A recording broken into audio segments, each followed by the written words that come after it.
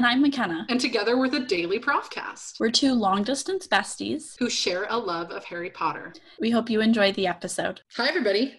Hello. Today we are going through chapters 9 through 12. You will remember at the end of chapter 8 that according to the fat lady and Peeves the poltergeist, Sirius Black tried to break into the Gryffindor common room. So chapter 9 starts off with all of the students, not just the Gryffindor students, I think, spending the night in the Great Hall with some sleeping bags. What I think is really funny about that situation is Percy keeps trying to quiet down all of the students and get them to stop talking and whispering. And I'm like, in what world would students be able to sleep quietly? There's no world, especially after something like that. Yeah, of course. Like everybody wants to gossip. I would want to gossip. It's like when you're trying to sleep at a sleepover, you know? And yeah, absolutely. What is this sleeping bag spell that Dumbledore uses? Why can't we have an incantation? I would like to know what the spell is. Right, that could be so useful when they're out hunting Horcruxes later. Yeah, like, so tell us the spell, Dumbledore.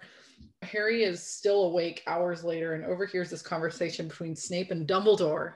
Mm-hmm. And Snape basically insinuates that there's somebody on campus that he thinks may be helping Sirius get into the castle. And Dumbledore shuts it down. Dumbledore shuts it down, but I want to talk about this because not that Lupin is helping Sirius get into the castle. So Snape is insinuating that because Lupin and Sirius were chums back in school, he thinks that he might be like aiding his buddy back into the castle. And Lupin isn't actively aiding Sirius back into the castle, but we're going to find out later that there is more that Lupin could do to help them find Sirius. And he is willingly withholding information from Dumbledore because it is information that would reflect badly on him. Yes. I don't know that I have to say more on that now. But no, I wrote that same note down, but I wrote it down a little bit later in my notes. Also because it's sort of interesting to think, is he really doing it for him, or is he doing it because he doesn't 100% believe that Sirius is as guilty as everyone else thinks he is? Totally. And that's something I actually go back and forth on because... To be honest, I think that's something that Lupin goes back and forth on. Probably because we know, or we're going to find out later, by the end of the First Wizarding War, before Halloween 1981, Sirius and Remus were not close anymore. They didn't trust each other. Sirius particularly didn't trust Remus because Remus was going on extra missions for Dumbledore to werewolf colonies and was gone a lot. So he was just like absent. Sirius is, what is he doing when he's gone? So they stopped trusting each other. So that would have made it a little bit more believable when Lupin heard the news that like Sirius was the one that betrayed the Potters. But at the same time, I don't think his relationship with Sirius and that like rockiness that happened at the end would have had an effect in Remus's mind on how he viewed Sirius and James's relationship, because it was commonly known that Sirius and James were like brothers, so I think maybe the way that Remus can rationalize it is like, oh, like we didn't trust each other. He started scapegoating me because he was the one who was really doing all these devious things and acting as the spy, like everybody says. But at the same time, I think when he really goes back and thinks about Sirius and James's relationship, and probably his relationship with Lily as well, he's probably, this makes no sense, but taking Dumbledore at his word, So that's, I go back and forth whether he really... and you're right, he probably does too, whether he really believes that Sirius is guilty or not. It's so many feelings to have to reconcile with, on top of his like obvious transitions and the challenge of that, and then seeing Harry and then being back in a place where he feels nostalgia for the only happy time in his whole life. It's just too many feelings for one pure man to handle. For one sweet pure man who is just already so like fragile. Like, not that he's fragile, but like his body is weakened by everything that happens to him. Oh God, poor Lupin. I feel so sad for him. Yes, Snape is insinuating that he's helping Sirius back in, and he is in a way sort of helping Sirius. Not actively, but sort of passively. And then they're talking. So we see a couple times in these 4 chapters that like people are communicating with the Dementors, like telling them where to go and telling them where not to go. How does one communicate with a Dementor? I have one more note on Dumbledore's conversation with Snape. Please. It's really small.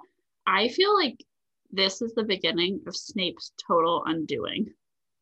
What do you mean? Elaborate, please. I would like to hear.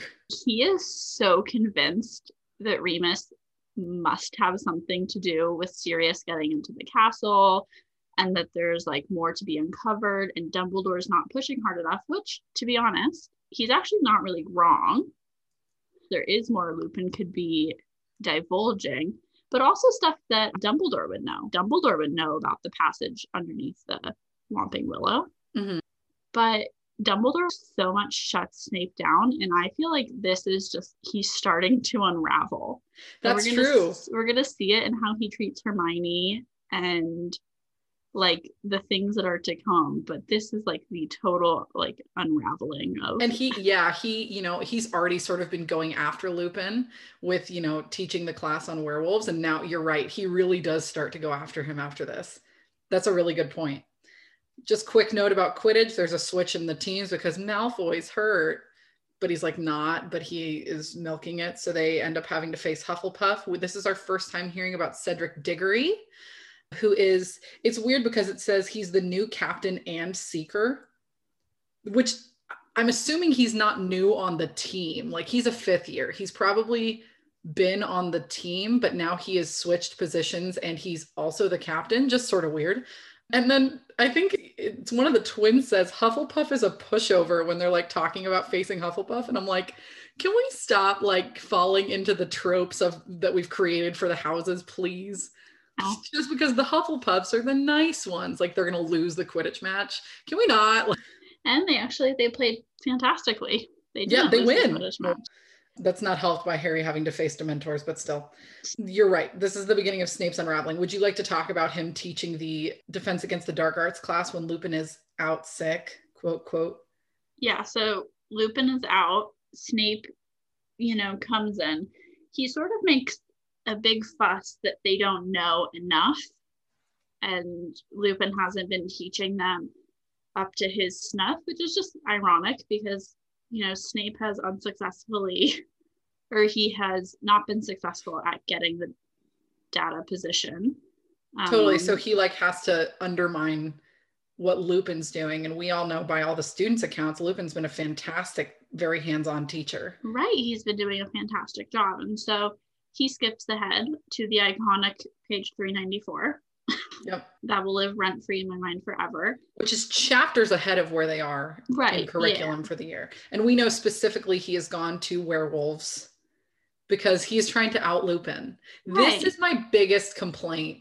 One of my biggest complaints about Snape is that, you know, we see that he's not very nice to a good amount of the students, but he is actively, this would be like, I don't know, he's like trying to out him for his condition. That is horrible. Which would surely make him lose his post as a teacher. Yeah, which would then make Snape, I guess, eligible, but you know, we know he doesn't get it next year. He's just out to get Lupin, and it's really sad because Lupin's such a good teacher, and I get it. I know all the history between Lupin and Snape. And we know there's a particular reason why, you know, Dumbledore hasn't put Snape in the Defense Against. Well, I guess we don't know at this point. Yeah. But he's not in that post for a reason. Yeah. Quite a few reasons, I think. But yeah. So he totally undermines the class. He skips, I mean, units ahead of what they're supposed to be on to talk about werewolves. Of course, Hermione is the only person who knows anything and can answer questions.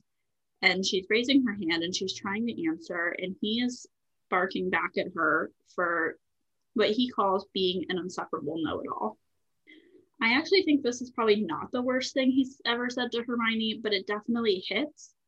And even Ron who is, I always think she's an insufferable know-it-all, feels bad for her. Well, not only does he feel bad for her, he sticks up for her. He talks back to Snape and gets detention. Yeah. We miss out on so much of Ron's protective instinct, I think, in the films.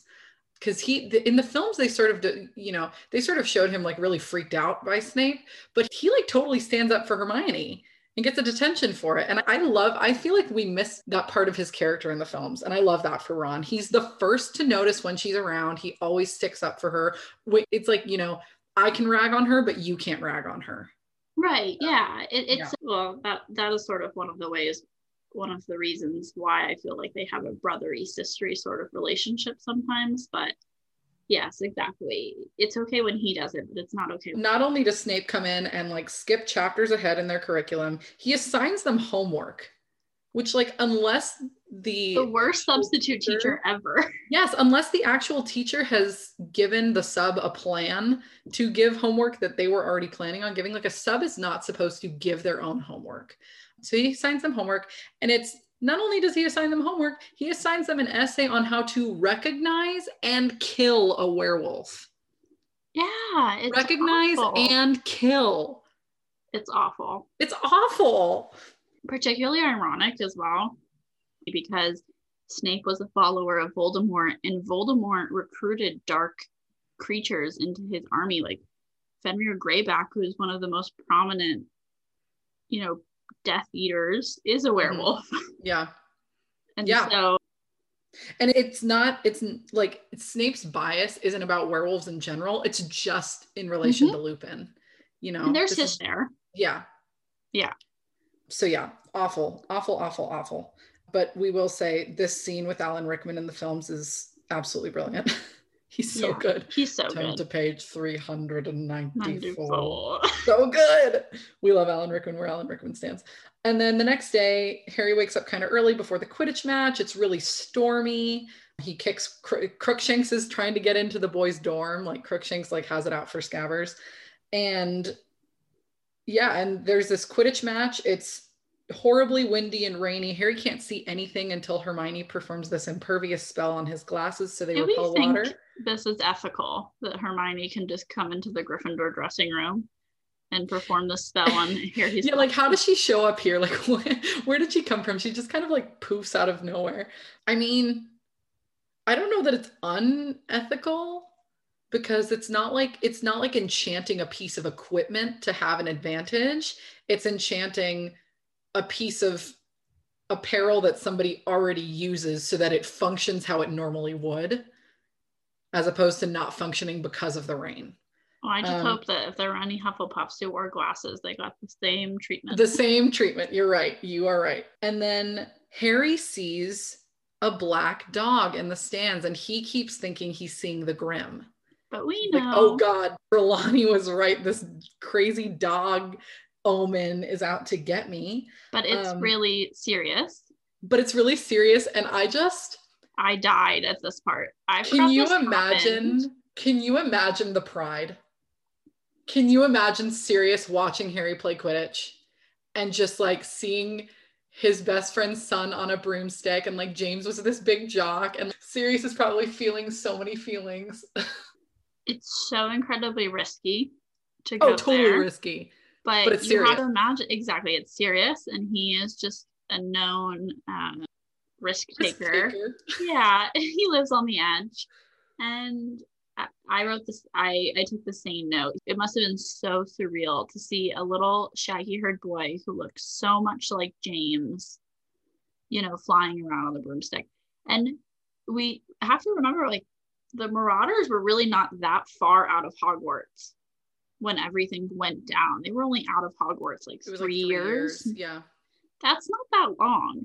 That's like for the average American, like less time than it takes you to complete an average college degree. Yeah. So for a lot of people, like you're still really attached to your hometown. Like you might go back for football games. And he's instead been locked away in prison for so many years. And so for him and for Lupin, like to be back at this place where all of their like happiest times happened before they like had to be adults and face the real world and literally go to war It has to be the most surreal, crazy feeling. I want the books. I want books 3 through 5, 6, and 7, depending on where their timelines get cut short, written from their perspective. And I just want to hear everything. In fact, I'm kind of low key doing that, but it's fine. And then, so the Dementors come onto the grounds. Harry sees the Dementors. He faints. He falls off his broom. But this time is a little different because previously he's just heard this scream that he has sort of ascertained as his mother's voice. Now, not only does he hear the scream, each encounter he has with the Dementors is getting worse. Now he hears the entire dialogue of Lily's last stand with Voldemort. And I forgot that this happened in the books, and it wasn't just that one scream they recorded and used in every Dementor scene in the film. I forgot that this happened, and this chilled me to the bone. Yeah, it was awful.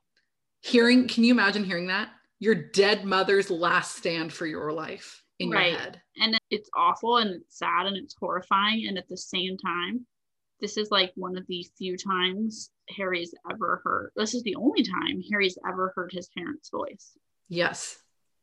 Since infancy. Yeah. Since infancy. And he mentions that. He is thinking about that. This is the first time he's ever remembered hearing his mother's voice. There's a part, I'll never mind. I'll talk about it when we get there. But the fact that he hears that entire dialogue, just, oh man, it got me in the feels. There were a lot of moments in these couple chapters that got me in the feels. And then, he falls off his broom. Dumbledore stops him before he smashes 50 feet, down onto the ground. But he ends up in the hospital wing and his broom smashes into the Whomping Willow. I know. So his beloved Nimbus 2000. Harry's most favorite possession. So sad. And he's just, so the next chapter, it's him sort of recovering from the Dementor attack on the field. Dumbledore was furious, said the Dementors shouldn't have been on the grounds. We're wondering sort of what they were doing there. And there's this quote where we know they were there because Sirius was there. Yes. Yeah. And Lupin sort of gives another reason later. He's like, oh, they probably, since they're not around Azkaban, or these particular Dementors are not around Azkaban, they're not feeding off of the people in there, and they're just sort of floating around the outskirts of the grounds. They were probably hungry for human happiness, and they probably just wandered on because a big Quidditch match with a bunch of people, spectators in the stands, was probably a feast for them. That's the reason he gives later. There's this quote where Harry's so sad about his broom, he's keeping it at the side of his hospital bed, and he says it felt as though he'd lost one of his best friends. I know. It is truly heartbreaking. So sad. It's also so cute. Ginny brings him a get well card. I know. And she's still totally shy and blushing, flabbergasted around him. Yeah. And then he's worrying about having seen the Grim. And then there's another thing I wanted to mention. Oh, and then he can't stop thinking about hearing his mother's voice. It says, because Harry knew who that screaming voice belonged to now. He had heard her words, heard them over and over again during that night in the hours in the hospital wing while he lay awake, staring at the strips of moonlight on the ceiling. When the Dementors approached him, he heard the last moments of his mother's life, her attempts to protect him, Harry, from Lord Voldemort, and Voldemort's laughter before he murdered her. Harry dozed fitfully, sinking into dreams full of clammy, rotted hands and petrified, pleading, jerking awake to dwell again on his mother's voice.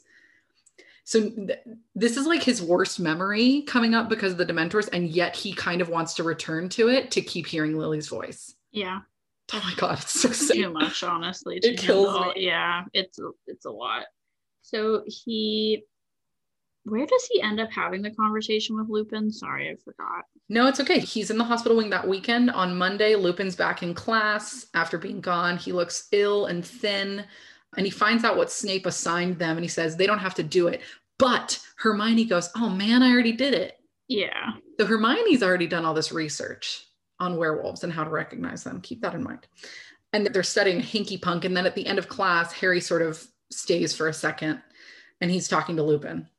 There were a couple things in here in this interaction, I should say, that sort of broke my heart. Number one, Lupin feels so terrible that Harry's broom went into the Whomping Willow and never made it out the same. Mm-hmm. I think he feels really bad about this, particularly because the Whomping Willow was placed on campus because of him. It said, yeah, that's one thing we learned. It says they planted the willow the year that Lupin started at Hogwarts. And we will find out why later. But yeah, so in a way, and I mean, Lupin already has a ton of just like guilt built into his personality. And this is just another thing. He's like, well, this is another thing I ruined for somebody. Right. And Yeah. he goes to comfort Harry to squeeze his shoulder and then pulls away. Cried. There were 2 times when I actually shed tears reading these chapters, and that was the first one. Too much. And the thing that stems it is he says, where is it? I need to find it. Tree smashed it into bits. When they get near me, Harry stared at Lupin's desk, his throat tight. I can hear Voldemort murdering my mum. Lupin made a sudden motion with his arm as though to grip Harry's shoulder, but thought better of it. There was a moment's silence then, and then they continue. Oh my God. This poor man is trying to be so professional and keep boundaries when his best friend's son is talking about his other best friends, you know, James and Lily. He can hear them getting murdered. Right. And and like, can you imagine all the memories that are flooding back into Lupin, just like finding out when this happened? And this poor man, he's trying to be so professional. This book is so dark, and I think I forgot about it until we started reading. I guess they all get really dark from here on out, but this book particularly is just a little like void of happiness. This is where it starts. This is where all this darkness starts, because we're really starting to learn about the true backstory of Harry's life. Right. So sort of moving on past that, Lupin agrees to start giving Harry Dementor protection. They're calling them anti-Dementor lessons, because Harry's like, you know, I get super affected by them. I don't know why. And if they ever come into another Quidditch match, like, we're going to lose the match again. I'm going to faint. And I don't know what to do. And Lupin's like, well, there's this, you know, I can teach you, but it's really, really hard. And Harry's like, no, please teach me. And then there's a moment, Harry also mentions Sirius. Oh, I actually had a question about Dementors really quick. Mm-hmm. So there's a description of them and Lupin's saying, like, where is it? He's talking about the Dementors to Harry. And he says something along the lines of, I can't find it when I'm skimming, but he says something along the lines of, you know, when a Dementor like finishes their work on something, like that person ends up like sort of becoming like the Dementor, like devoid of happiness and anything. And I'm wondering, like, how do Dementors get created? Do they just like spawn up out of nothing like Peeves the Poltergeist? Or do they breed? Or do Dementors create other Dementors? I think I have 2 theories. I think my logical theory is that they breed, because they seem to have minds. They seem to have thoughts and like some sort of biology about them, because in an earlier chapter, Dumbledore says, like, I'm going to go let the Dementors know we've searched the castle and happened, which tells me like you can communicate with them. Yeah, they're sentient for sure. Right.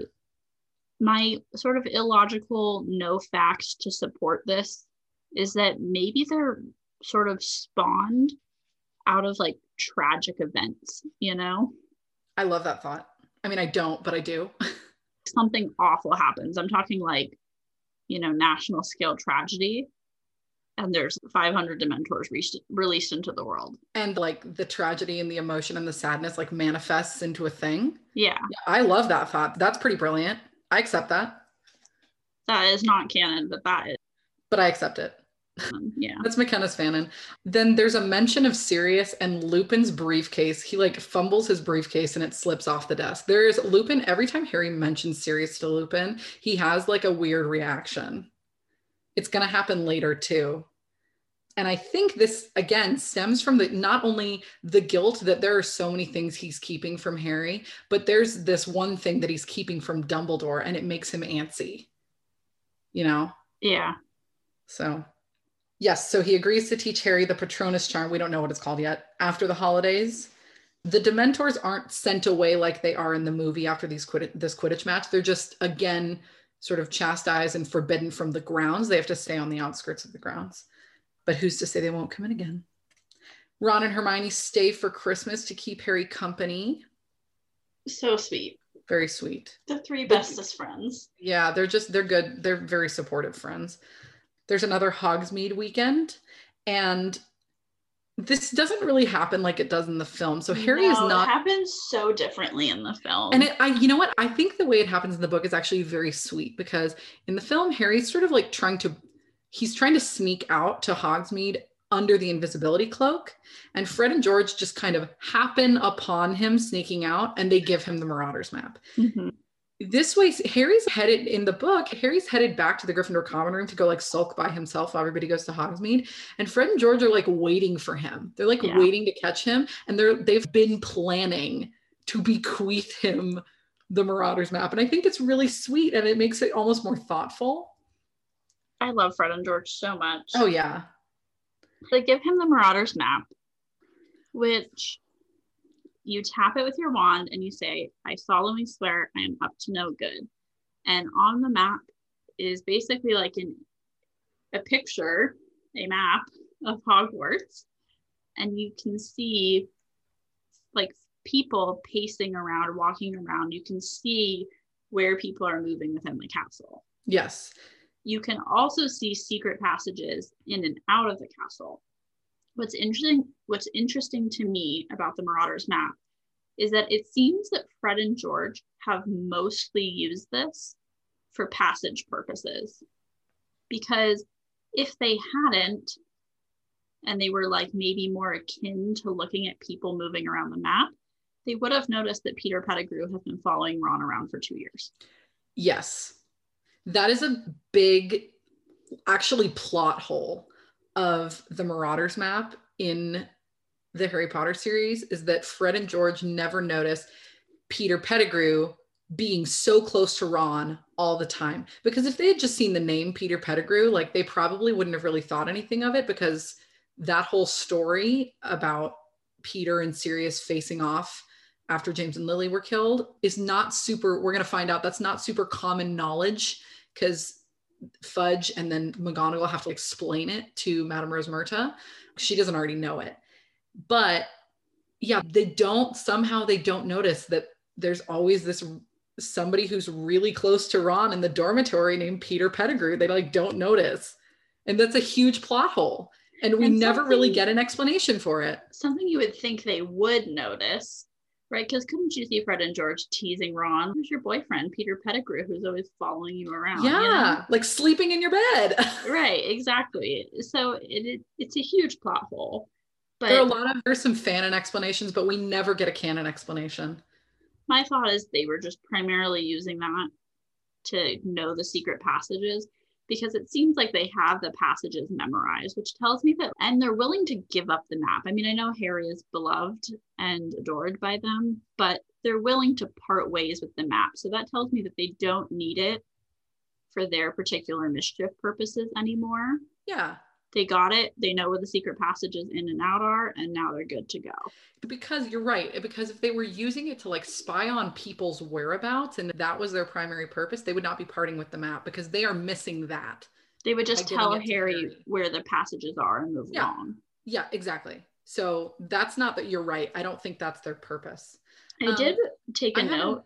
Oh, sorry. I was just going to say, I have another question. Yeah. This map, they took it from Filch's office. It's been there since around 1977, 1978. How did they figure out how to open it? I think that this proves that Fred and George are exceptional wizards. Yeah. And we don't think of it in the same way that we, think Hermione's an exceptional wizard, or witch, I suppose, or Percy's very talented and smart and good at all the things. Like Fred, George, and Ron do not get a lot of credit with Mrs. Weasley. She sort of always writes those three of her children off. And I think it's a big detriment to the family, because Ron ends up like being a hero. I mean, the part he plays with Harry and Hermione Cruxes is, you can't deny that. Yeah. And Fred and George are just so like smart in their own right, and it's their mischievousness they sort of have this like different kind of intellectual curiosity that I think is just wildly overlooked. Totally. Because we just think of them as the laughter, the jokes. But it's you're right. It's actually brilliance. Just it's brilliance for the sort of mischief. And you're right. And if you think of all the things that they end up selling in the joke shop, they had to bewitch all of those things. They had to come up with that the magic. Yeah. Yeah, that's like proprietary magic to them. So they are brilliant. We just don't see them in that way because we have a different expectation of what brilliance is, because we compare them to people like Hermione. Yeah. And even I mean, it's said, Ron says in the first couple books, like even Fred and George get really good marks. So they're good students too, but that's not their passion. Like the book smart stuff isn't their passion, even though they excel in it. It's like their passion is, you're right, figuring out this other aspect of magic. And they do excel in that. And it's very cool. You're right. I mean, they don't get enough credit. It's also their friendship with Harry is so understated. Oh, in the entire series and every, all the time. Like we just don't think of how close they were, but they weren't that far off in age from Harry and Ron. And I do think they were quite close. They were, and they treat Harry very well. Yes, they love Harry. Yeah. And they feel comfortable joking and making fun of him and treating him like he's family. Yeah, absolutely. There's this kind of interesting part where you talked a lot about this quote when we were in Chamber of Secrets. Do you want to take it away? You know what I'm talking about. No, it's okay. You can say it. I didn't write the whole thing down. I was just going to say so Fred and George give Harry the map. They're like, oh, take this passageway. We're already at the One-Eyed Witch statue. Like that takes you straight to Honeydew Cellar. And Harry's got the map and he's looking at it. He recalls this thing that Mr. Weasley said in Dumbledore's office, or I guess it was McGonagall's office at the end of Chamber of Secrets, where he's sort of admonishing Ginny for trusting the diary. And he says, you shouldn't trust anything that thinks for itself if you don't see where it keeps its brain. Yeah. And Harry recalls that and he's like, oh, I guess that would apply to this map. But Fred and George have been using it for years. And they're fine. So he uses it anyway. I think it's also interesting, the sort of like magical items that Harry's going to collect along the way. That then this is my favorite one. Like exceptionally useful when it gets down to the real business of hunting Horcruxes and like figuring stuff out in the castle. So I think the first major one is the invisibility cloak, obviously. And then I think this is the next major sort of item that he's going to collect that will become useful. This is my favorite item that Harry collects, just personally. If I could have one real item from the Wizarding World, it would be either the cloak or the Marauders map, because just the sheer brilliance it had to take all of the Marauders to make this piece of magic is really cool. And we do not get to hear nearly enough about it, how they like sat down and had to make this map from nothing. Yeah. So cool. So brilliant. So Harry sneaks out to Hogsmeade and he gets to Honeydukes and he climbs up the cellar and he finds Ron and Hermione and he tells them about the map. And Ron's like, what the heck? Like, they never gave me the map. Why'd they give it to you? But clearly Harry needed it for Hogsmeade. But still, it's like Ron's their brother. And Hermione is really apprehensive. Hermione is very cautious about everything this year. We're going to see it soon after 2 with the broomstick. But she's very cautious. She's like, you need to give this up. What if this fell into Sirius Black's hands and he learned about all these passageways? Little does she know that Sirius was one of the people who helped make the map and knows all the passageways anyway. Yeah, we should say that when you open the map, it says Messrs. Mooney. The actual quote, because it's different than the film. Can you teach me? Blah, blah, blah. They go to Hogsmeade. Messrs. Mooney, Wormtail, Padfoot, and Prongs, purveyors of aids to magical mischief makers, are proud to present the Marauders map. It's so heightened and it sounds like they're royalty. It's so funny. Oh, boys. I wonder if Lily and James hadn't have died, if James or Sirius would have given it to Harry while he was at Hogwarts. Oh, if they didn't die, would they have given it to him? Yeah, would they have captured it back and given it to him? like as adults gone back to capture it from Filch's office and given it to him. Could you have seen them like doing like back at it again? And they sneak into the castle and grab the map. Somebody write a fan fiction. I love that. I love that. You know what? I headcanon, what if, this is not canon anywhere, what if like Filch got it one time and just thought it was like a piece of paper and like confiscated it and just like, stuffed it in a corner of his office and they had to go get it back. And then later he because it's in Filch's like cabinet for like really dangerous items. It's not just like on his desk.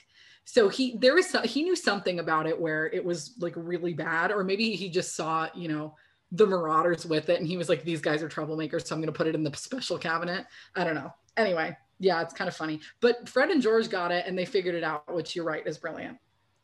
And then why did Harry not take the cloak to Hogsmeade? He should have taken the cloak to Hogsmeade. What a dumb... that's why in the movie it makes more sense. Because he's got the cloak. Yeah, because he's got the cloak. Are you telling me like everybody's on high alert to make sure that Sirius and Harry do not converge and like nobody notices Harry's in Hogsmeade? Yeah. But oh god, this entire exchange in the Three Broomsticks absolutely breaks my heart. It's rough. Madame Rose Myrta, you know, Harry and Hermione and Ron are in the Three Broomsticks having a butterbeer. In walks Hagrid, Filch, McGonagall, and Cornelius Fudge all together to come hang out, which low-key, kind of cute. Fudge is in town. He's going to get, you know, he gets like a rum and then he goes back up to the castle to have dinner with Dumbledore. So I guess he probably sees McGonagall, Hagrid, and Flitwick going to the Three Broomsticks and is like, oh, let me join you. But how cute that the professors are hanging out and that Hagrid gets to hang out with them. What do you think? Well, he's a professor now. Exactly. What do you think Fudge is talking to Dumbledore about? Do you think they're going to discuss the Dementors coming on campus? I believe so. And maybe this deal with Buckbeak, which subsequently doesn't seem like Fudge is very involved. We sort of get the sense in the film that Fudge is really involved in this deal with Buckbeak, this ordeal where Buckbeak attacked Malfoy, but he doesn't seem like he's very this is like below him in the book. There's another committee. Maybe Umbridge is handling this one for him. Yeah, well, it's actually the committee of disorderly creatures or something. Yeah, I have it written down somewhere. I wrote it down. Maybe I didn't write it down. Yeah, there's a committee that's dealing with it. But so they go to the Three Broomsticks. They're talking. Madame Rose Myrta sits down at the table with the adults. Hermione and Ron have hidden Harry, and under the table, which means he overhears this entire exchange, and it absolutely breaks my heart that this is the way he has to hear about all this stuff. Rose Myrta goes. So Madame Rose Myrta knew the Marauders when they were at school. She was working at the Three Broomsticks at that point. And she says, of all the people to go to the dark side, Sirius Black was the last I'd have thought. I mean, I remember him when he was a boy at Hogwarts. If you'd told me what he was going to become, I'd have said you'd had too much mead. Why do people think Sirius did it? Because all signs point to him, but yeah, there's the evidence is indisputable. But yeah, so they all discuss the entire backstory of. We don't get to know about the prophecy yet. They just say Dumbledore found out that Voldemort was after James and Lily because one of his spies told him, Snape. James and Lily go into hiding. And then we get a little bit of information about the Fidelius charm. Can we talk about that real quick? Yep. So the Fidelius charm is this really complicated charm that contains a secret inside a single living soul. It's really, even with this information in this chapter, the stuff surrounding this charm in canon is very ambiguous. It's not like fully really explained ever, but basically surface level, you keep a secret hidden in somebody's soul. And unless that person willingly divulges that secret to another person, that secret is hidden from the world. So for example, like the location of where Lily and James are, Flitwick says, you know, Voldemort could have gone up and pressed his face against their sitting room window and would never have known that they were there. It's almost, I think, and we never really get a visual, like they never tell us like, oh, you couldn't see their house. We don't know how the charm sort of concealed them, but if we're thinking about how it conceals Grimmauld Place, it like slides out from behind the other, you know, houses. Right. I think it's something like that where you could not see the house. or it appeared abandoned or something. Yeah. And I would unless agree. you knew the secret from the secret keeper, you could not have access to James and Lily. And so that's a little bit about the Fidelius charm. And then, you know, as far as everybody knows, Sirius was the secret keeper. James said, you know, Sirius would die before he gave up the secret, and that he was planning to go into hiding himself. But not a week later, after Dumbledore cast the charm, somebody gave them up. They think it was Sirius, and Voldemort comes and he kills them. And we learned that Dumbledore offered to be the secret keeper. If the Potters had said, oh yeah, Dumbledore, why don't you be our secret keeper? That would have literally, they wouldn't be dead. That would have solved everything. It would have solved everything. That would have solved everything. In fact, if they had chosen to just keep Sirius the secret keeper, it would have solved everything. Yeah, I also wonder, I mean, I know they were kind of all being hunted to die, but I do sort of wonder why Sirius himself was planning to go into hiding. He thought that he was a pretty high level target. And that's why they end up changing it to Peter Pettigrew later. Like Sirius convinces them, oh no, don't pick me, pick Peter. They'll never see it coming, because Sirius considered himself as a member of the Black family and like sort of a traitor to his bloodline to be a higher level target for the Death Eaters than Peter Pettigrew. So that's why he was sort of, I assume that's why he was sort of planning to go into hiding. We also learned, I wonder who, go ahead, sorry. I wonder who Sirius is. I wonder who his secret keeper would have been. I don't know that he would have gone into hiding using the Fidelius charm. Okay, this opens up a whole nother can of worms, because there's conflicting information in all these books of like when the Potters actually went into hiding and what it looked like before the Fidelius charm, because we know that they were only they only used the Fidelius charm as a mode of hiding for a week, like barely a week. But then there are other sources that say they went into hiding when Lily got pregnant. Well, then they were in hiding for over like almost 2 years.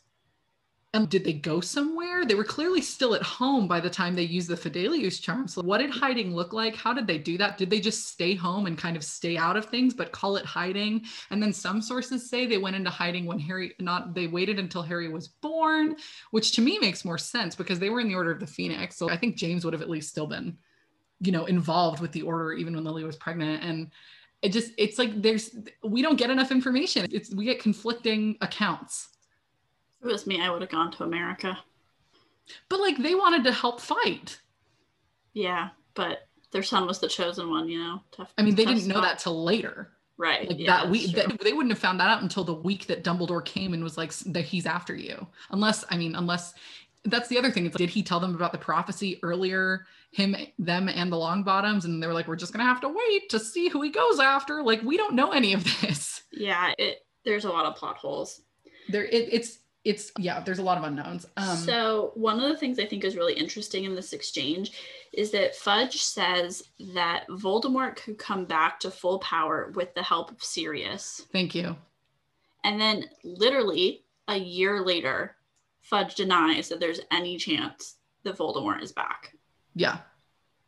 And they're still pinning things on Sirius Black. Totally. And it's the way he words it, I think, is like with the help of his most trusted servant, which is what happens. It's just not Sirius. Right.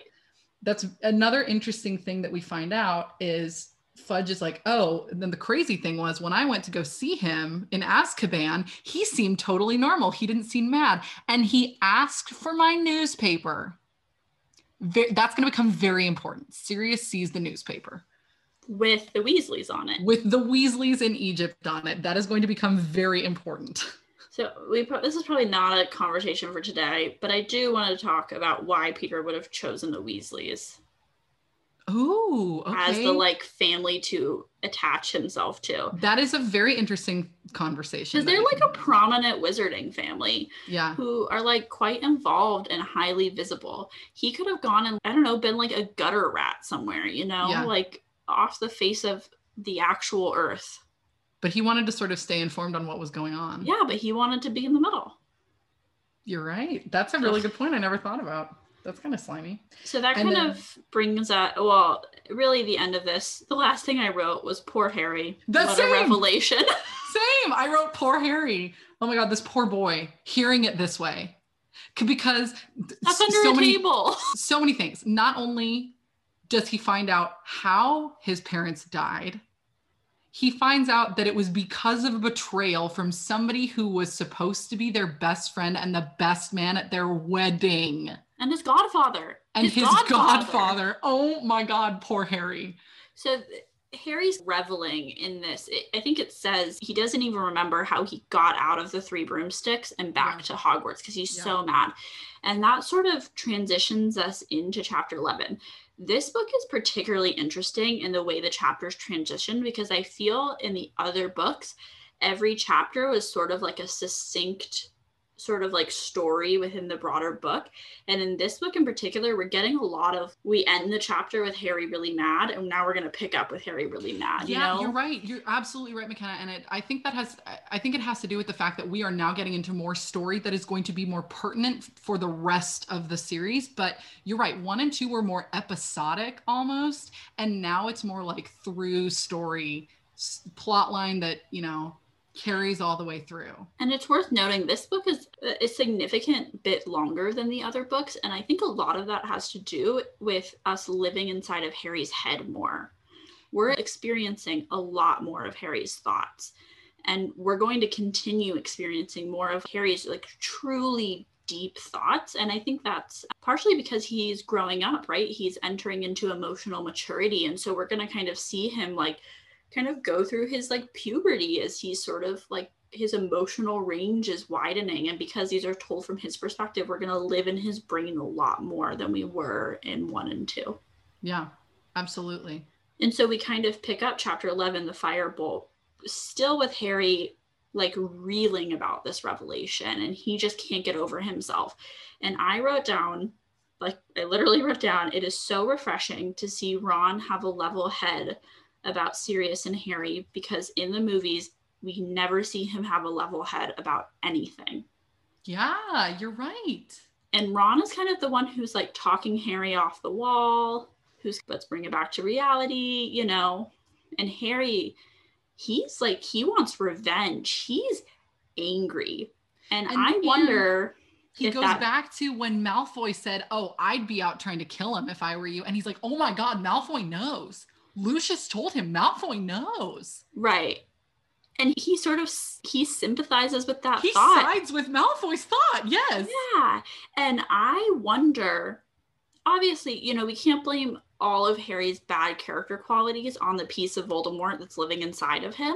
Yeah. But that, it does make me wonder that like angry, vengeful side that is like really coming into play right now, if not even just a little bit of that is influenced by the piece of Voldemort's soul that resides inside of Harry. Yeah. Man, crazy. So I also kind of wrote down the note that Harry's going to, I think one of the things that makes Harry so mad is that so many people knew, people who he feels love and trust him, the Weasleys, McGonagall, Lupin, Dumbledore, Hagrid. He's angry at Hagrid. He can't even believe Hagrid would keep this from him. Yeah. He's going to feel this way again after Dumbledore dies in Deathly Hallows, and he realizes there's so much Dumbledore never told him. Yeah. And I think something that's really important to Harry is that he feels in the know. Yes. He feels that, and it's not even just, and I think we can also sort of relate it back to people perceiving him to be weak when he faces Dementors. It's like people perceiving him to be capable enough to be in the know. And when he feels like people don't think he can handle stuff like this and don't tell him, he feels extra betrayed and hurt. Right. And it's a common theme throughout his life where he just can't, like, he can't fathom. And I get it as somebody who's experienced childhood trauma. When you feel like you've had to grow up really quickly because you're facing the harsh truths of your life, and then you sort of encounter people who want to coddle you because of those things that you've been through, and they're not giving you the actual room to grow and to be in the know about things, it is really frustrating. And I think he probably feels a lot of that. Hey, I lived through a terrible life with the Dursleys. I can handle the truth here, Yeah. like nothing can be worse than what I've already experienced. And me having to find out you all lied to me about it is a lot worse. Totally. So in this rage, he's like, we need to go talk to Hagrid. I need to know why he didn't tell me. And he's pissed. He's like ready to go yell at Hagrid. Turns up, they find Hagrid and he's sobbing, poor guy, because he gets this letter from, I did write it down, but I wrote it down in a note in my phone. It's the Committee for Disposal of Dangerous Creatures, that basically Buckbeak is going to be put on trial for what he did to Malfoy. And then Hagrid also mentions that all these committee members are like in Lucius Malfoy's pocket, and that there's no way Buckbeak makes it out of this alive. And he's just bereft. He's very upset. It's not going well for Buckbeak. So no, it's not. So Harry backs down and sort of comforts Hagrid instead. And then he talks a little bit about his Azkaban experience and his experience with the Dementors. And he also says this thing where he's like, and these Dementors are around the outskirts of the grounds all the time. And I just feel like crap. And that made me realize Hagrid is subjected to deal with the Dementors more as somebody who lives sort of on the outskirts of the grounds and teaches class on the outskirts of the grounds. Yeah. And Horrible. It's interesting. So the description of Azkaban sounds a lot like somebody who's living with a chronic mental illness. Mm-hmm. And the author actually experienced severe depression, and the Dementors, she wrote them to represent depression, and Azkaban to represent the isolation that you feel. They actually all go to the library and they're looking for precedents in other cases where they were dealing with, creatures, to see if they can help him some way with some research, which is very sweet of them. And kind of selfless of Harry to put aside what he's dealing with to help Hagrid with this. So when Harry's having these conversations about his parents being betrayed and Sirius being the one doing it, Scabbers is there. Oh my God, I forgot about that. Like, does Peter do you think he feels any level of remorse at all? Peter's defining character trait is that he is only ever looking for ways to protect his own skin, to save his own butt. Even if he did feel a little bit of remorse, it is not enough to outweigh his cowardliness to need to protect himself. So I think Peter's hearing this and not feeling remorse so much as he's feeling like, what if they're on to me? Like, it's about him. It's more selfish, I think. He's the worst. And then it's Christmas. And Harry gets a firebolt, a new broom. Insane. Right. And we remember Harry was just looking at this firebolt, right, when he was staying in Diagon Alley. Yes. So here's my question. First of all, I love that Sirius is in the middle of escaping, being recaptured and going to prison, and is like, I'm just going to pop over and buy my godson a present that's exorbitantly expensive. Yeah. What, I'm like, how did you have access to your money? That's a great question, actually, that I don't think is explained immediately, or maybe at all, until she might have explained it in an interview or something. Because Sirius's funds that he has is not from his family, because he got disowned. His funds that he has are from his uncle who passed away and left him all his money because he knew that Sirius was disowned and tried to help him out, which got him banished from the family posthumously. And so Sirius's money, is it in Gringotts? Did he have it just out somewhere hidden in the forest? How did he get it? How did he waltz into Diagon Alley to get this broom? I sort of feel like the Gringotts goblins would let him in. I feel like they're all about money and they would just let him in. Because it's not of any consequence to them. But there are guards in Gringotts. What? So, very question. And how did he get it to Harry? Right, exactly. Did he waltz in as a dog and just drop it at the foot of his bed and walk back out? Or how? Did he give it to Hedwig? We have no idea. We have questions. Perhaps perhaps an owl, perhaps Hedwig delivered it. Yeah, how? Yeah, I don't know. It's not really well explained. So just way to go, Sirius, doing the most extra thing you can possible when you're on the run from the law. But Harry's ecstatic because A, he was down a broom after the Whomping Willow, and B, this is the best broom in the world and hundreds of galleons. And we know from the from the sort of muggle money calculator, hundreds of galleons is not like hundreds of dollars. It's like thousands and thousands of dollars. Yeah. Yeah. Yeah. Like I think I was doing research for a fan fiction thing one time, and I read like with the conversion, like a 1,500 galleon a year salary was like comparable to a $30,000 a year muggle salary. Like it's the exchange rate is not 1-to-1 by any. Right. So this broom is exorbitantly expensive. And then, yeah, so Harry's very happy about it. And then there's this whole fight with Scabbers and Crookshanks. Crookshanks is still out to get Scabbers, doesn't look very good. He looks very skinny, very sick, very nervous. And then there's this really cute communal Christmas lunch with the professors. So there is a lot to unpack here. There's a lot. First of all, Lupin's not there. Lupin is not there. He's notably absent. There are 12 attendees, but not really 12. There are 13 attendees because Peter Pettigrew is there. He's just in animagus form and nobody knows. Trelawney makes some predictions during this dinner. But now there are 14 with Trelawney. No, there's only 12 there. And then Trelawney comes and it's 13. Oh, yes. But there's actually 14. 14. So her prediction actually isn't about this dinner. That's very important to know.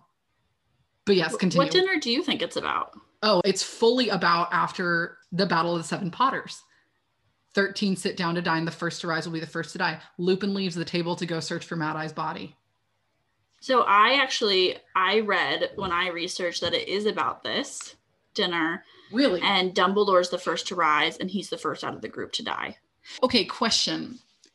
Most things I've seen have been about that being about after the Battle of the Seven Potters, but she says it, she doesn't really say it as a prediction so much as, you know, like when you say like an apple a day keeps the doctor away, it's more like that for her. It's like a common sort of phrase. And she's like, oh, you know what they say when 13 sit down to dine, the first to rise is the first to die. It's not like a prediction. It's like I don't know, what do you call, like an idiom that she just uses. Like a mantra? Yeah, it's like a mantra. So I don't know. Like so that's not so far-fetched. And that's another thing I wrote down is I think it could apply to multiple things. And again, this is why I sort of don't take Trelawney with full stock, because that's actually a biblical reference in regards to Jesus and the 12 disciples sitting down to dine. Jesus is the first to stand up and he dies shortly thereafter. I did not know that. That is awesome. I mean, that's a biblical reference. That's very cool. And so I think it is about this dinner because they do sit down to dine. Dumbledore is the first to rise. And No. Harry and Ron are the first to rise. And she goes, which one of you got up first? Remember? I thought it was Dumbledore gets up first because he speaks. But he stands up, but he doesn't leave the table. And then she makes this big fuss. First to rise. She doesn't say first to leave the room. That's true. But she does make a really big fuss when Harry and Ron. But that's what I'm saying is I think she's inconsistent. I don't even think she knows. Do you know what I mean? I think she makes predictions kind of like out of haphazardly. The other thing I think is interesting is she basically predicts that Lupin is not long out for the job, which again, that's not really a great prediction for somebody who's supposed to be a seer. Because no, Lupin is not long out for this job, but neither have the last two. Well, not even the last two, the last many Defense Against the Dark Arts teachers. And it is like notorious. Since like the 50s.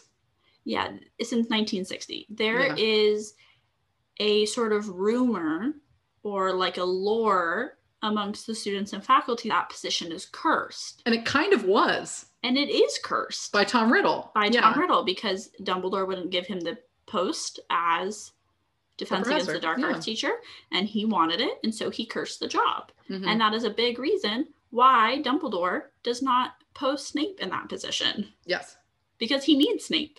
Snape is like, for better or for worse, a vital part of the story. Totally. So she makes this prediction, and this is what's hard about her. It's not wrong, but it's not right because she said it. You know, it's like, she does these things a lot, you know. Of course, she predicted the two prophecies, and that's a very big deal. But a lot of her other sort of like smaller predictions, they're not wrong, but they're not right because she said it, you know, or Yeah. they're not right in the way that she intends them or says them to be. They end up right in other ways, which is why you saying the dinner after the Seven Potters, yes, that's totally true. But I don't think she like saw it and meant it that way. No, it's just she says these things sort of off the cuff that come to be true, but not because she saw them. Right. Yeah, no, that's a really good point. So Harry and Ron end up leaving the dinner. That must have been a very awkward dinner. Like Super awkward. students and teachers and Cute, Trelawney a and very cute idea. But then, Snape and Dumbledore started talking about Lupin's potion, and Snape, clearly Snape has some bad boy information he's sitting on that he wants to get out. oh, he is a chatty Cathy. He wants to say it so bad. Mm-hmm. It's outrageous. And so Harry and Ron, they leave the table and Hermione stays back because she wants to talk to Professor McGonagall. And we find out shortly thereafter that Hermione has told McGonagall that Harry received this broom, the firebolt, for Christmas and has no idea who sent it. And her and Minerva together sort of think that it might have been sent by Sirius and it might be cursed in some way. And they're right. It was sent by Sirius. And honestly, the boys are so pissed at her for tattling, but good on her. Yeah. That was the right thing to do. She made the Gryffindor call, stood up against her friends, and did what she felt was right. And it was what, Hermione, her like chief operating principle is keep Harry safe. Yeah. Keep Harry happy with me. Yeah. And she was sort of executing on this. Yeah.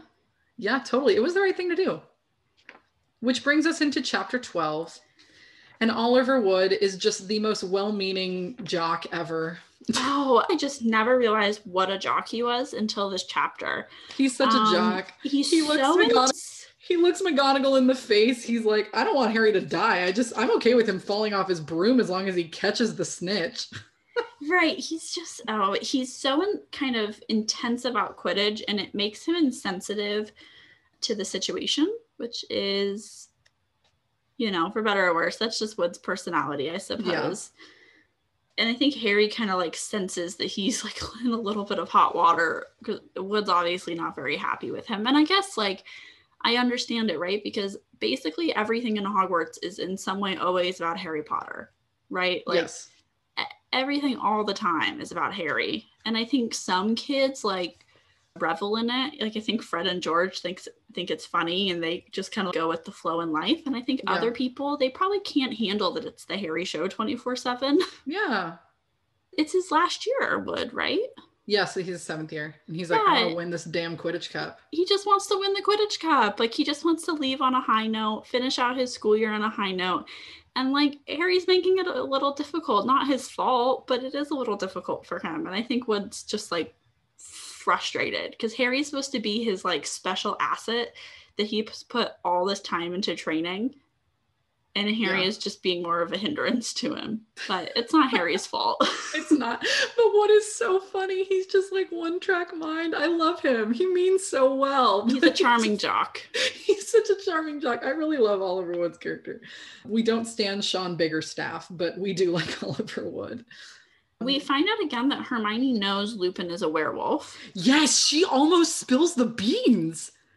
She basically says to them, like, well, it's obvious, isn't it? She says, well, it's obvious. Like, don't you know? And they're like, what are you talking about? And she's like, never mind. Like, what the hell? I think she doesn't advertise it. And I think this is probably a mix of compassion because Hermione knows what it feels like to be the odd one out in situations. And I think she feels for Lupin. I also think it's a little selfish that she has a great teacher who she's learning a lot from, who thinks the world of her. Lupin thinks Hermione's very bright and very special. Right. I think in a lot of ways, Hermione probably reminds him a lot of Lily, just her like raw talent for magic and her intellectual curiosity.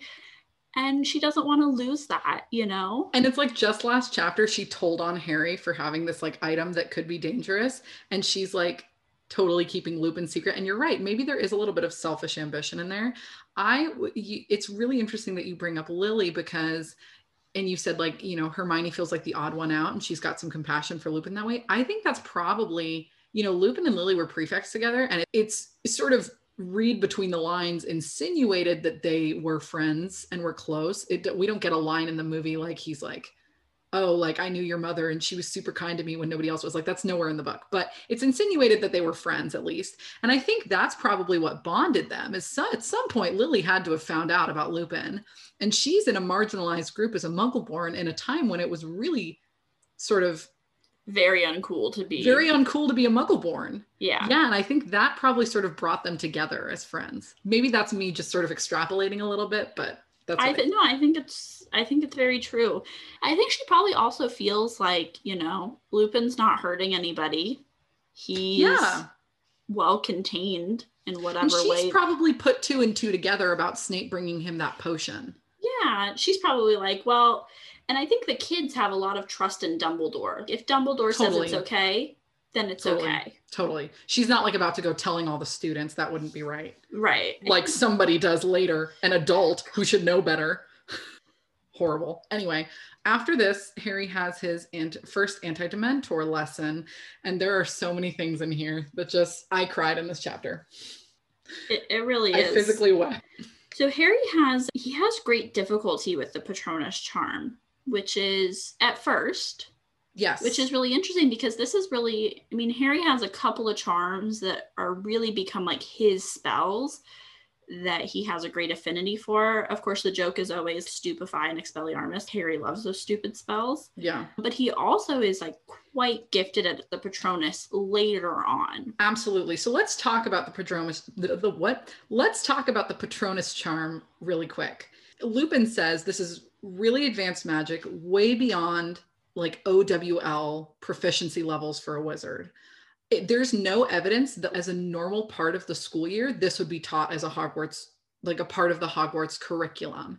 So I don't think that most students leave Hogwarts already knowing this charm. This is an extra special thing that Harry is getting. And Lupin is particularly proficient in the charm because of his experience with the First Order of the Phoenix. But a couple things about the Patronus charm. Even the most qualified witch or wizard can struggle with it. It's really highly advanced magic. Harry is one of the youngest casters of the charm ever, recorded at least. The Patronus charm can take 2 forms, which we will find out later, the corporeal form and the incorporeal form. So an incorporeal Patronus does not have like a form, a body. It's just like this sort of silver wisp, and it can form itself into a shield and act as like a sort of shield against a Dementor. Big visual of that is Aberforth in the 7th movie. That doesn't happen in the book, but in the movie when he... Or Harry at the... Oh, no, but he does have Stag to do that. Yeah, you're right. Aberforth is a really good example of that. And then the corporeal form is when it takes the form of an animal guardian. There are at least 2 functions to the Patronus charm. It can act as a shield against Dementors or like dark forces. So the dark force or the Dementor can feed off of the joy and the happiness of the charm, which cannot feel pain or, you know, horrible feelings or anything. So it protects you. It's also used as a messenger, which we're not going to see this yet. But later in the series, we find out that Dumbledore has figured out how to use the Patronus charm as a messenger, where you can send it and speak through it to other people. He came up with that, which is brilliant and amazing. And he teaches it to the First Order of the Phoenix and then subsequently the Second Order of the Phoenix. And that's how they communicate with each other through Patronus charms. We don't really get to... brilliant. It's brilliant. And we never get to see that. I mean, we see it in the movie, but it's not explained. That's like something specific to the Order of the Phoenix because Dumbledore figured it out. That is one of my favorite canon facts from the books. I wish Lupin could have sent Sirius Patronus in Azkaban. Yeah. Like, why? Well, would it somehow... That's a really good question. Like, why didn't he? I mean, Sirius wouldn't have been able to send one back. He got his wand taken away. But yeah, you can send him as a messenger. Only the pure... So there's a little bit of contradicting information. There's lore, like on the wiki and Wizarding World, that like only the pure of heart can cast the Patronus charm successfully. And if you try and cast one, but you're not pure of heart, this is part of the myth of how the Patronus was created in like not Greek mythology, like the medieval Middle Ages. If you try and cast one and you're not pure of heart, it'll like instead turn into flesh-eating maggots that like eat your body. We never see an example of that in the book, but that's part of the lore. But we know that the Death Eaters cannot produce them. Most Death Eaters cannot produce them. The two that can are, and I wouldn't necessarily call her a Death Eater, but Dolores Umbridge can produce a Patronus, and Snape can. Yeah. Because they have happy memories. Like I would call Dolores like a happy person. She's evil, but she's happy about it. She's evil. She's evil, period. I also think that she believed that she was doing the right thing. Yeah, that's true. In her own like twisted way. She was definitely a follower, not a leader. Yes. And I think that is in one of the ways why her heart can remain a little pure enough to produce a Patronus. Yeah. Yeah. So that's some facts about the Patronus charm. So it's very, very advanced, but Harry does it. He does it. He does have difficulty, and the first goes are not as great. And I think why it's so difficult for Harry is he doesn't have a lot of like really strong, tremendously good, happy memories. Yeah. And he also, when he encounters the Dementor, he hears the voices of his mother and his father. Yes. So there's an instance. So the first time he faces the Boggart that is in the shape of the Dementor, he faints and he hears his mother's voice, which I have questions about why. Maybe it's just a trauma response for him now, but like why the Boggart in the form of the Dementor is able to affect him like a normal Dementor would. I wonder about that. And maybe it's just the fear and again, the trauma response, but it's the fact that he can hear his parents' voices that's sort of weird. That's coming from even the Boggart. And he also says this really interesting thing where he's like, he says, he didn't want to hear the voice of his dying mother. And then there's ellipses. And then it says, or did he? Yeah. He like doesn't know whether or not he wants to sort of relive that horrible memory just to be able to hear Lily's voice. And then after he has a go and he hears Lily's voice, he tries again and he faints again. But this time he hears James fighting off Voldemort and he says it to Lupin. This is where I cried. He says it to Lupin. Where is it? I heard my dad, Harry mumbled. That's the first time I've ever heard him. He tried to take on Voldemort himself to give my mom time to run for it. Harry suddenly realized that there were tears on his face mingling with the sweat. He bent his face low as possible, wiping them off on his robes, pretending to do up his shoelace so that Lupin wouldn't see. Lupin says, "You heard James," said Lupin in a strange voice, and I burst into tears.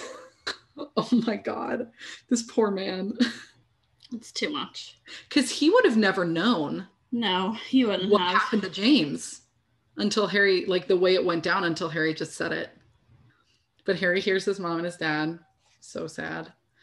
And then Harry's super determined to get, Lupin keeps saying like, this is really advanced. I probably shouldn't have tried to teach this to you at this point. Like we should stop. And Harry's like, no, I'm going to get it. I'm going to get it. I'm going to do it.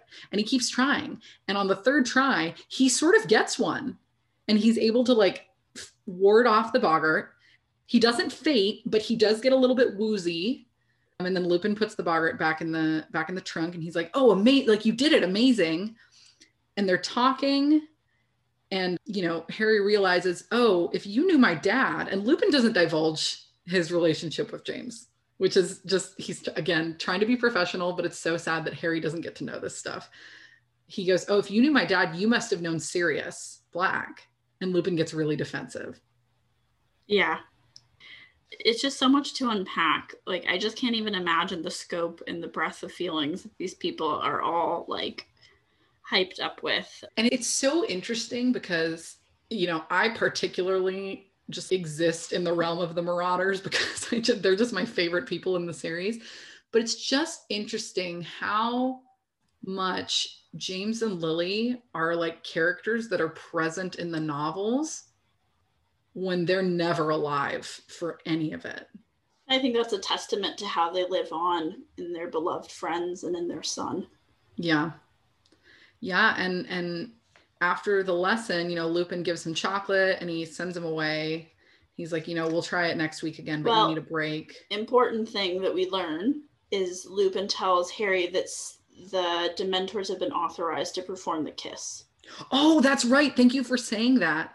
Yeah. So And basically to drain the soul out of Sirius if they were to find him. yeah. And Harry is like, good, they should. And Yeah. Lupin is like, I don't know about that. Yeah, he is. And I think it probably deep down stems from the fact that he does not actually think Sirius deserves that. And he like actually wonders if he's guilty. But also I wonder if there's a part of him that's like, I want him to have to live with it. Yeah. You know? Or, maybe he wants the opportunity to ask Sirius what happened. Or to hurt him himself. Yeah, there's a lot of Like, possibilities here. It's also possible he's feeling all these possibilities between he was one of my best friends, there's no way he could have done it, to of course he did it and he's a terrible person, or he deserves death, or I should kill him, or yeah. I think there's probably, Lupin doesn't fully believe that Sirius is innocent yet. And I think there's probably somewhere deep down in him that is so angry about how everything went down that if he took one look at Sirius before he knew everything that happened, he would have wanted to kill him. I really do. Yeah. I think he was that loyal to James and Lily. Not that he's a vindictive person, but just because of how everything happened with the betrayal. And now here he's spending time, intimate time with James and Lily's son. And he's watching this boy hurting, growing up without his parents. And that's like re-traumatizing all over again. Oh my God, angering. Yes. To see how things are for Harry. And unfortunately, I hate to say it, and this is obviously a massive spoiler, but I think Harry's going to find himself in this position when it comes to Teddy. Probably. Oh my God. Full circle, but horrible. What a horrible circle. I think there's a lot of things about Remus and Harry that are very full circle. For example, I always think it's a missed opportunity that Harry did not become the Defense Against the Dark Arts teacher, because I think he has a great affinity for teaching. As we see in Order of the Phoenix. Yeah, and what does he teach the people in the Order of the Phoenix? What all is the stuff that Lupin taught him. Right, yes, he's teaching him basically in the same format with the same, like he learned how to be a teacher from being taught by Lupin. There's actually something there's a behind the scenes tidbit from the films where Dan Radcliffe sort of knew this from reading the books and told the costuming department that because, Harry was influenced so much by Professor Lupin, he wanted to be wearing the cardigan version of the Gryffindor sweater when he was shown teaching Dumbledore's army, because he thought that would make him seem like Lupin with the cardigan, which I think is such a cute detail. And it's actually, and that's actually that's just in the film. It never says he's wearing a cardigan in the book. That's just something we see in the film. But I just think that's really cute that Dan Radcliffe had that idea. We get this really freaky imagery for the Dementor's kiss that we don't see in the film. They just are hovering above you and your soul just sort of floats out. In the book, Remus says like under the hood, like if you get under their hood, they clamp their jaws down on you and suck out your soul. It is a lot more physical, which is terrifying. Yeah, that probably would have been a lot for a movie audience. Totally. Yeah. Yeah. So there's going to be these more lessons of these. Continue. Right. Yeah. We're going to learn there's going to be more of these lessons. But Harry goes back to his dorm, and I kind of forget how it happens, but I think it's on Ron's bed. Wait, but there's something before that, because Neville's trying to get into the common room. Yes. And Sir Cadogan is being a jerk. And he's like, oh no, he changed the passwords all the time. But Neville's like, I wrote them down to make sure I wouldn't forget. And now I can't find the passwords I've written. That's going to become important.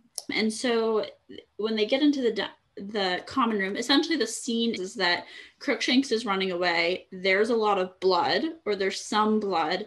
And the belief is that Crookshanks has killed and eaten Scabbers. Yes. This is the second time that Peter fakes his own death.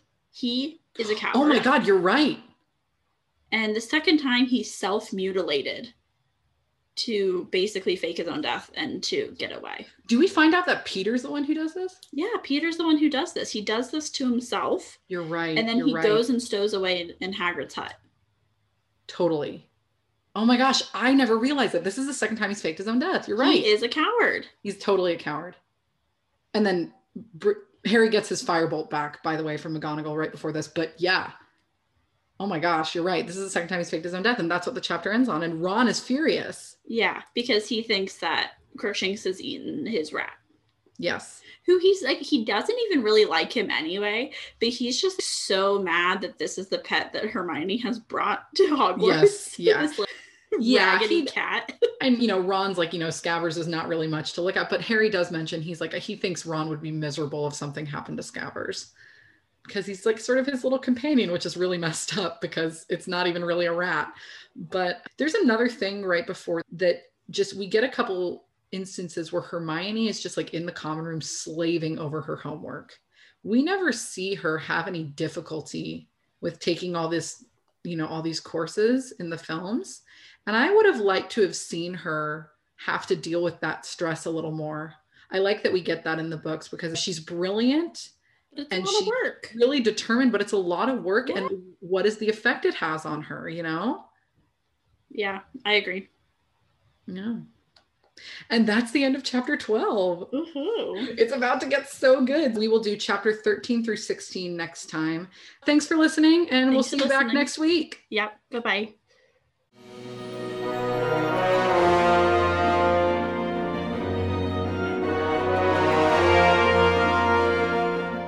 Hey, thanks for listening to our latest episode.